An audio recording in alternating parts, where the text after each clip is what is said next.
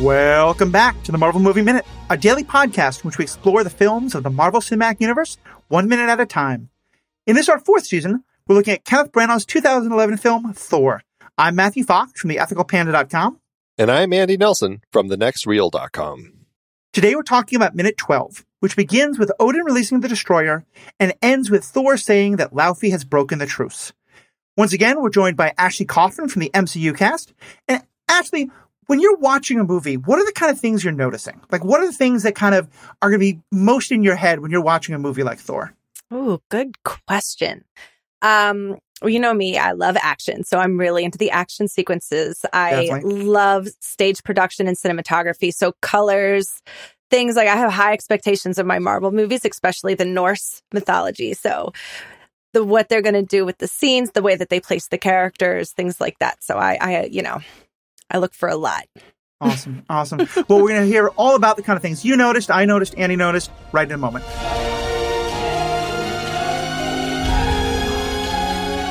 We love having conversations with each other about Marvel and Thor and the MCU. We also love having conversations with you about everything going on. Join our Facebook group, the Marvel Movie Minute Podcast Executive Lounge. That's right, we are on Facebook. Just search for it and join us over there. We're talking about everything Marvel, not just Thor. And we're also on Instagram and Twitter. If you head to truestory.fm/Marvel Movie Minute, you can click on the link for the social of your choice. See you there.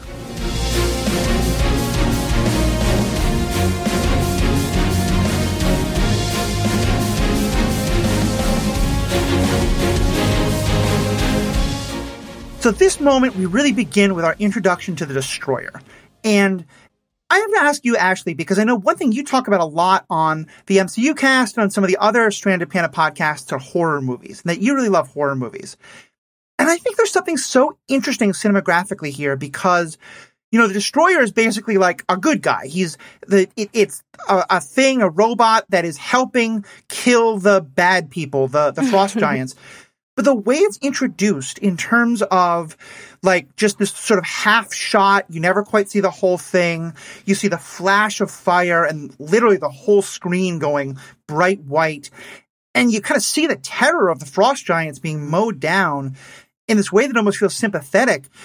I was getting kind of the introduction of the monster in a horror movie feeling for just these few moments. Did you get a similar feeling from that? Oh, yeah. There's nothing positive. And no positive energy coming off of the Destroyer. Uh-huh. He's even covered in spikes and, has hellfire coming out of his face. You don't see and his that name and think, is I feel the Destroyer. Yeah, I don't feel very safe with him. Not a cuddly He can't robot walk me here. to my car. No, he can't. But you're right. The way that they introduce it is very movie monster with just little glimpses of it at first. The music comes way up, very intense. And so why do you think Branagh chose to do that? Branagh's really good with the scenes, like color choice, like the whole thing is telling the story through imagery. I feel like he does that a lot. Like, kind of like how we were talking in the last minute, like you'll see something that's supposed to be happy, but you'll feel like something's wrong. And that's basically because of what he's making you feel. Yeah, to me, it really foreshadows that, spoilers, that the Destroyer is later going to be used by Loki in really dangerous ways against our hero Thor.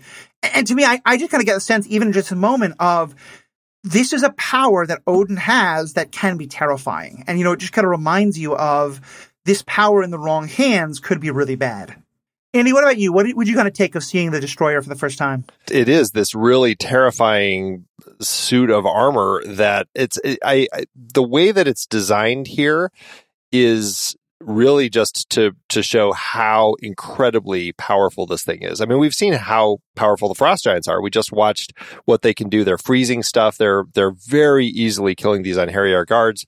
And then this suit of armor, basically this giant walking suit of armor, walks out. And I mean, we even see a Frost Giant try to raise the casket of Ancient Winters up to it to blast it. But, I mean, that beam of fire just shoots out of the Destroyer and just disintegrates the Frost Giant. I mean, it's insane how brief this scene is, but how much power you get that you sense that this thing has. It's incredibly effective for, the 10 seconds we have here. Fades back into the shadows. Right. Oh, yeah. that I don't know what you would call it, but kind of like that gate, they have here that it's behind, the way that it kind of dissolves and then it reappears, I think that's one of the coolest things that is in Asgard. I love it. It's such a good shot. And interestingly here in the script, it's supposed to be released automatically, sort of Indiana Jones-like, of the moment the casket's lifted off. But in the movie, it's when Odin bangs his staff, Gungnir, on the ground that it's released. And let's talk about that staff for a second, because at this point, if that staff was a D&D weapon, the list of things on your equipment sheet for D&D are pretty long. It can shoot fire, it can control things, it can silence a crowd, it can release the destroyer. Andy, what's going on with this staff? Well, and it's really a spear, right? I mean, that's his weapon of choice, is this incredibly powerful spear, Gungnir, that is also made of Uru, just like Mjolnir is.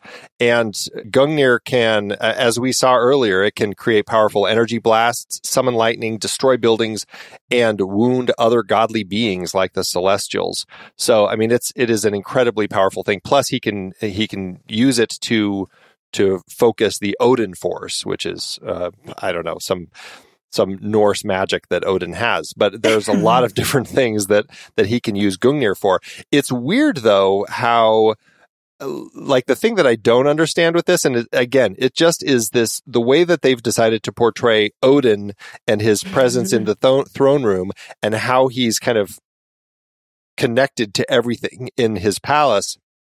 I don't fully understand. He struck Gungnir on the ground earlier, and it was just to silence the crowd. But now, somehow, he's now able to strike Gungnir on the floor, and it releases the destroyer. And I don't fully understand, like, is there a button on the floor, and now he's, like, hitting the button to release the destroyer? Like, I don't fully get it, but it's almost like some mental connection that he has when he strikes it. I'm not exactly sure what they're trying to say. Maybe you have to have intent. Yeah, maybe exactly. Thinking about what your gong means. It's interesting, too, because if you think, most of the time you hear stories about, like, great kings and their sons taking over, like, or their children taking over, but often sons, because yay, patriarchy. One of the things that's often passed down is, like, the sword of the king or the great weapon of the king becomes the weapon of Thor, whoever it is. And so interesting that, like, there's never a moment, I don't think, in any of the comics where Gungnir would become Thor's. Am I right there? And I think also with the mythology, it's always Odin's. It's always Odin's. And I think that they actually, they talk about that in kind of a lot more detail, I think, in the comics, where Gungnir, everybody just, like with Mjolnir, it was enchanted to only be connected to its owner, which, again, this just goes into much more comic book mythology. But Gungnir, everybody knew it was Odin's, and that's kind of, they said it's only his. We don't have to worry about anybody else using it, and so they just knew that it was his. And supposedly, like Mjolnir, no matter how far away it was from Odin, Gungnir would always return to Odin's hands. We never see it in the films, but it's the exact same thing in the film or in the stories. And that may also be where, even though they're changing the mythology, they're kind of honoring it because of, as we've talked about before, in the mythology, Thor is never going to take over from Odin. Odin is immortal and going to be the All-Father forever, and Thor's the warrior of the gods, and so he has his great weapon as well, but there's never a sense of Odin's going to pass things on to Thor, and so maybe that's also, they just didn't want to make that drastic a change. Yeah, that makes sense. So just touching on the Destroyer one more time before we jump off of it. The Destroyer first appeared in the comics in Journey into Mystery number 118. Now, what's interesting about it in the comics is that it needed a being. It was basically like an enchanted suit of armor, but it needed a being to come into contact with it and put their consciousness into it, and then they would be running the Destroyer while it walked around and did all of the things that it was doing. In the comics, in that first issue, Loki actually tricks a human, because it's the Destroyer is hidden in a temple on Midgard, on Earth, and he tricks a human into finding it and thinking that he'll be all powerful and able to stop Thor and all this sort of stuff. And so this human puts his consciousness into the Destroyer and fights Thor, and eventually Thor gets him out and all this sort of stuff. But that was our introduction to it. And so it's interesting that in the movie, they've kind of left that whole idea of somebody having to put their consciousness into this enchanted armor. And now it's just something that is, I guess, kind of controlled by whoever is ruling Asgard. That's interesting. Yeah. Yeah, which helps to make, definitely make sense for what we'll see much later with the Destroyer and who gets control. But yeah, as I mentioned, there's one little cool shot of you blink and you miss it, but in between the two shots of the whole screen going white as things get blurred, do you remember the exact second it's at, Andy? Because you'll get to see the Infinity Gauntlet. It's just in a nook. You see it for just half a second. It's seconds 7 and 8, basically. You'll see the Infinity Gauntlet, as we'll learn later, a fake one. And then across from it, I don't know. I think what we're all thinking is it may be one of the other swords that is stored here. Like maybe this one's the Odin sword. It does remind me of that great moment in Ragnarok because to me, I think by now we think of the whole MCU as being so perfectly put together and everything fits so well. And we forget that, especially when things, even now, not everything fits perfectly, but there were moments where something was done in one movie and then maybe in a couple movies later they changed it. And I think, because now I see it, I'm like, but wait a minute, in Endgame, they told us that the dwarf made it specifically for Thanos much later. So that little Ragnarok moment, if it's a fake, is just a great way of being like, yeah, okay, that doesn't actually fit canon. Never mind, it was a fake. We ignore all that. Well, and I think it's kind of a funny also nod. Again, we're talking about Ragnarok, but it's kind of a nod to museums and the fact that, people might be walking by and going, oh, this is such an amazing piece of art without realizing that perhaps it's just a fake. It might not even be the real thing. Yeah. So true. That's so true. Point. So then we do get Thor, Odin, and Loki walking in and they see the carnage. Although everything is frozen, both the little parts of the bodies of the frost giants as well as one of the guards with his arms kind of hanging out. And I like it because, again, the Destroyer just helped our good guys. But you can just see all of them just look kind of stunned by the level of devastation that's happening here. I was a little surprised. Well, I don't know. I mean, one, who knows how long it takes these three to get from the throne room down all the way into the vault. I mean, it could take, it could be, 20 minutes before they've actually entered. But I did wonder, they all took their helmets off. They were ready for battle, essentially. If the Destroyer was still battling, wouldn't it have been wiser for them to actually keep their helmets on when they came down here instead of taking their helmets off? That's very true. I mean, I think he knew. I think you're correct. I also think the number of times that directors have realized that taking a very, very beautiful face and putting it in a helmet, the number of bad excuses characters have for taking off a helmet so their pretty face can be shown is just through the roof. So, Well, as Kyle and Rob just talked about at the end of season 3 with Iron Man 2, why would Ivan lift his face mask up right there just to say a quippy line? Then that's how they kind of get him. It's they do these things. It's just one of those things. Mm-hmm. Exactly. And so then we get into this great discussion, which I think is just, we're really starting to see the drama between Thor and Odin. And Thor is just starting immediately with the Jotunheim must pay. And I love this line where he says the Jotun must pay. And then Odin just responds so calmly, they did with their lives. And part of what I get here is that these two are seeing this so differently. In Odin's mind, these are 3 individuals who did this thing and they've been killed, and so it's over. Whereas for Thor, he can't imagine the idea that just 3 frost giants would act on their own. And him, this must mean that Laufey has broken the treaty. It must mean that all the Jotun have done this, and so all of them must be punished. What was kind of your take on their 2 different perspectives here? It's interesting to see how Thor, he's very upset for the loss of Asgardian life, as he should be, but you kind of see that he just thinks that the frost giants' lives are worth nothing. He doesn't, and he's we're going to take all of them out, because these ones, killed our Asgardian, people. And it's very unkingly, Thor. It's an interesting moment that we have here, and it speaks to kind of just how headstrong he is also. He thinks with his hammer, really. I mean, he's very much kind of that war first, talk second sort of mentality. Yeah, it's that war first, and it must be all of them. There's no sense of the individuality here. And I love what we see of Odin, because Odin sounds almost sad, when he says they paid with their lives. And what do you think Odin is thinking about how they got in here? Does he have any suspicions about what we may later learn? Or do you think Odin is just kind of just taking it in general? it's a good question. I always wonder, it's like how, I mean, if they got in here, I mean, and we'll talk about this more in the next minute also, just kind of the fact of how he's going to deal with it. But the fact that they did get in here, it's like he must be thinking about, okay, so they got in and trying to piece together what led to this point. Like they obviously got not just into Asgard, but into the palace and into the vault, which is like, as we saw in that 1 minute where we flew down through the vents, it's like in this enormous like cavern in a building that's essentially like hanging from the ceiling. So it's like, that's a pretty complicated place for them to sneak into.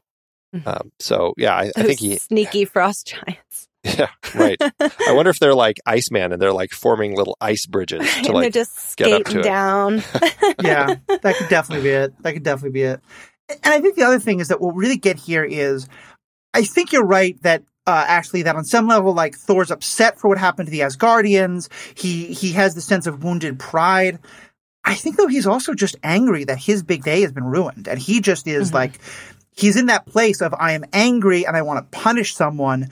And so all the logical things Odin's saying are just going right out the window for him. And Odin, he sounds so tired. Yeah. Like he was almost ready to pass it all over. And then now he's like, oh my God. Mm-hmm. It's tired. And it's also kind of just like very calm and pensive. And I don't know. I think there's something really cool about the way that he reacts. I just find it, like this moment, this whole scene that we'll talk about today and tomorrow with Odin, the way Odin and Anthony Hopkins is delivering the lines, it's just, I don't know. I find it just like perfect delivery in this particular scene. Yeah, he's amazing. Yeah. It was such a good choice. Oh, the whole casting, like Kenneth. I 100%. always go on a lot about how it was very important to get two newbies, like two actors who have never been seen before and let them take this ride, because so many people don't get it. You get these 5 top actors in Hollywood and they all keep getting to be the same roles. And when you do take risks, it can be magical. Yeah. I think it's so true. Yeah. And I think we've talked about that as well, that I don't see anyone else but Thor in Chris Hemsworth. I don't see anyone else but Loki when I look at Tom Hiddleston in this. You know, they just so embody those characters. Loki is my favorite in this scene, just his face. Yeah, so what do you think's going on behind his eyes right now as he's just kind of watching them back? Because there's some great reaction shots that are almost non-reaction shots. And I think you can just see the wheels turning in his head. What's your sense you're getting as you're watching him do this? Well, he's so uncharacteristically quiet. So if you could, the sipping tea meme is Loki during this whole thing. Oh, yeah. That's a great point.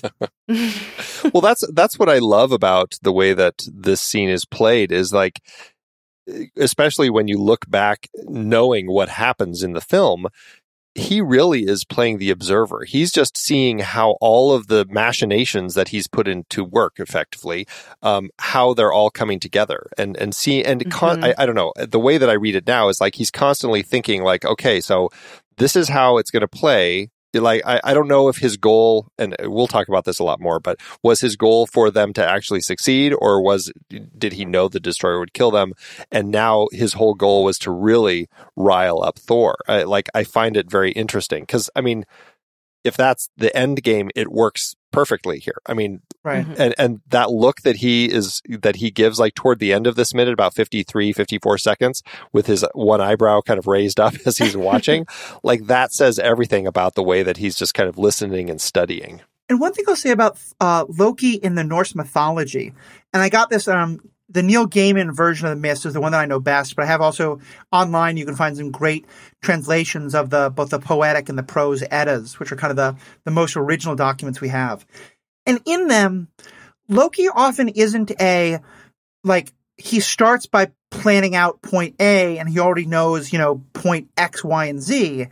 It's that he's incredibly opportunistic. He's very good at, okay, something went wrong, but he can immediately look at a situation and look at a new opportunity that's just popped up and figure out what to do in it. And you're right. I mean, we never really get it answered, but the read that I get at least is that he's someone who he kind of wanted just to throw the stone in the pond and see what ripples would happen. And now he's like, oh, Thor is acting very unkingly, and Odin is noticing this. Like, there's a little bit of like the, Mr. Burns finger thing that you can see him doing behind his eyes. And I don't know if he knew that would happen or if he just is picking up on it right now. But I'm making Thor look unworthy. Yeah, exactly. Taking the benefits. Perfect. And I think he's also probably recognizing like that by him being so quiet, he's also reminding Odin of, there is someone here who isn't getting super emotional and flying off the handle. He's kind of playing both of them so well right now. Like, hi, Dad. I'm over here too, Dad. No? Oh, okay. Well, this isn't, coming so soon. I mean, within 10 minutes of the first time that we met Thor and Loki, it was in this exact same spot, in these exact same positions, when Odin brought young Thor and young Loki down here to tell them the story about the frost giants. And so It's an interesting parallel that we have of that moment when young Thor is just like, he's acting the warrior, right? I would strike them down. And he's basically saying all the same stuff. And Loki was just like, he didn't say much other than, are the frost giants still out there? Or he says something very much less aggressive than Thor. And so it's interesting that there's so much still who they were all those years before. Right. Great point. And I think that's the other thing with Loki is I think it's very easy for us to think he's just full on in plotting mode. I think it may also be he's just as upset of being like, Dad, look at Thor. This is the guy you want to be king instead of me. Like, I can see there being some moment also of maybe he's been planning the whole time, but maybe also this is where he's like, I'm so angry that this idiot brother of mine hasn't learned anything, but Dad still wants him to be king. All right, maybe now it's time for me to, we talked last time about how Branagh didn't answer those questions for Tom, for Hiddleston. He just said, like, here's all the questions we don't know. And I just think it's so brilliant the way Hiddleston acts this part that all these wheels are turning and we have no idea where exactly it is. Yep, absolutely. Love it. I love that. Now, this scene differs from the script in a couple of important ways. One of them is that in the original of the script, the Warriors 3 and Sif all go down with them into this room, and then they only leave when Odin tells them to, and then they have this Thor and Odin have this debate. What do you think it changes? Would it have been better to have them there? Did it matter much one way or the other? I don't think it mattered myself. Well, I mean, the one thing that it does do is it keeps them in the story more. And because, again, as I said, because we had that big deleted scene where we actually were introduced to them, removed from before the coronation scene, it's hard to know who they are, right? Like, I don't have a good sense of who these characters are. Yeah. And so, again, I feel like it would have been weird if they were here, but we didn't have that introduction. But, and so I guess I can see why they didn't include it. But to that end, if we had that introduction, it would have just made sense that they were just, regular warriors that Odin relied upon. Right. I can see that. True. Yeah. The other thing that I thought was really interesting is in that original, while they're in there, at one point, Fandral was supposed to say, I've never been inside the vault before. It said that the Tesseract was once held here. And to which Volstagg would then respond, the Tesseract, I thought that was but a legend. And that's kind of interesting that this thing that has never been mentioned in the MCU before was then going to be such a big part of our next movie, Captain America. And here I wonder, was this one of those moments where the larger MCU was like, hey, let's plant one more Easter egg here, and Branagh didn't want that, or vice versa? I don't know what happened there, but it's kind of fun to see that they almost had that Easter egg for the whole next movie planted, because I'm sure that would have sent fanboys just over the moon all over again. I'm surprised they didn't do that. Right. I mean, they still find a way to squeak it in right at the very end. But still, yeah. Mm-hmm. Yeah. All right. Well, anything else? We're again here kind of stopping right in the middle of this great debate. There's so much to talk about in the next minute. But any other kind of last things we want to say about this minute and what we saw? The only other thing that I think is worth mentioning is also from the script that Odin does call out that he says that the Jotuns believe that this casket of Ancient Winters is their birthright, which I find to be fairly interesting because he's the guy who took it from them and won't give it back. It's an interesting thing. It's their birthright, but I guess, sure, I understand if their goal is to still just destroy all the 9 realms with it. Okay, I guess I can see why he would do it. But I do like that we actually get him saying that in the script. Well, I think it also helps underline that Odin has some sympathy for them here, that he thinks that the right thing was happened. And, just in the movie, it helps you better understand why he doesn't want either Thor or Loki to go kill all of them later, that he may have a sort of like, well, they're bad, they're evil, but I can understand why from their perspective they're upset. But then as we've talked about as well, once now we've seen Ragnarok and we know that Odin actually was like much more colonizing and conquering and has a lot of regret about it. All those little things, just you see them in a very different light, I think. The only other question I have is who put the casket of Ancient Winters back on its pedestal? I guess the Destroyer does? It's there. It's true. Yeah, I think so. I mean, like no custodial staff has come through because everything still looks pretty wrecked in terms of the ice and the bodies and things like that. Right. Yeah, you're right. Yeah. I did also think that Branagh found kind of a cool way to...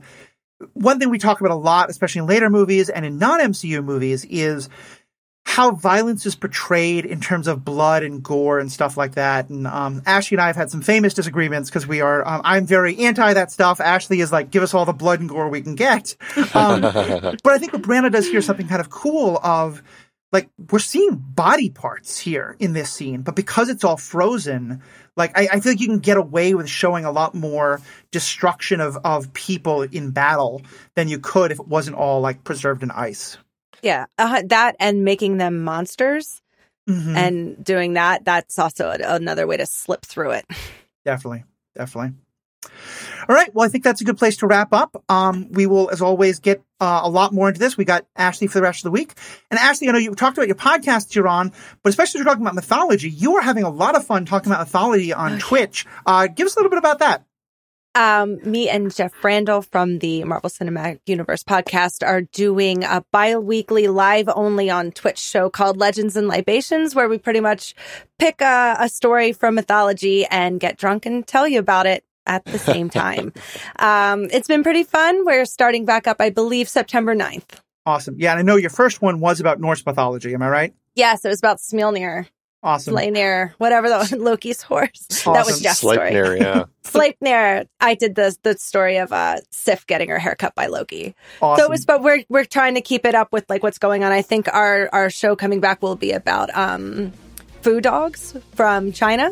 To cool. coincide with Shang-Chi, so that should be fun. Nice. Look forward to hearing that one. It's a lot of fun on Twitch. If you ever want to check that out, please do so. Well, thank you, Ashley, as always. Look forward to having you on the rest of the week. Annie, thank you so much. And to all of our audience, thank you all so much, and have a great day. Until next time, true believers. Bye.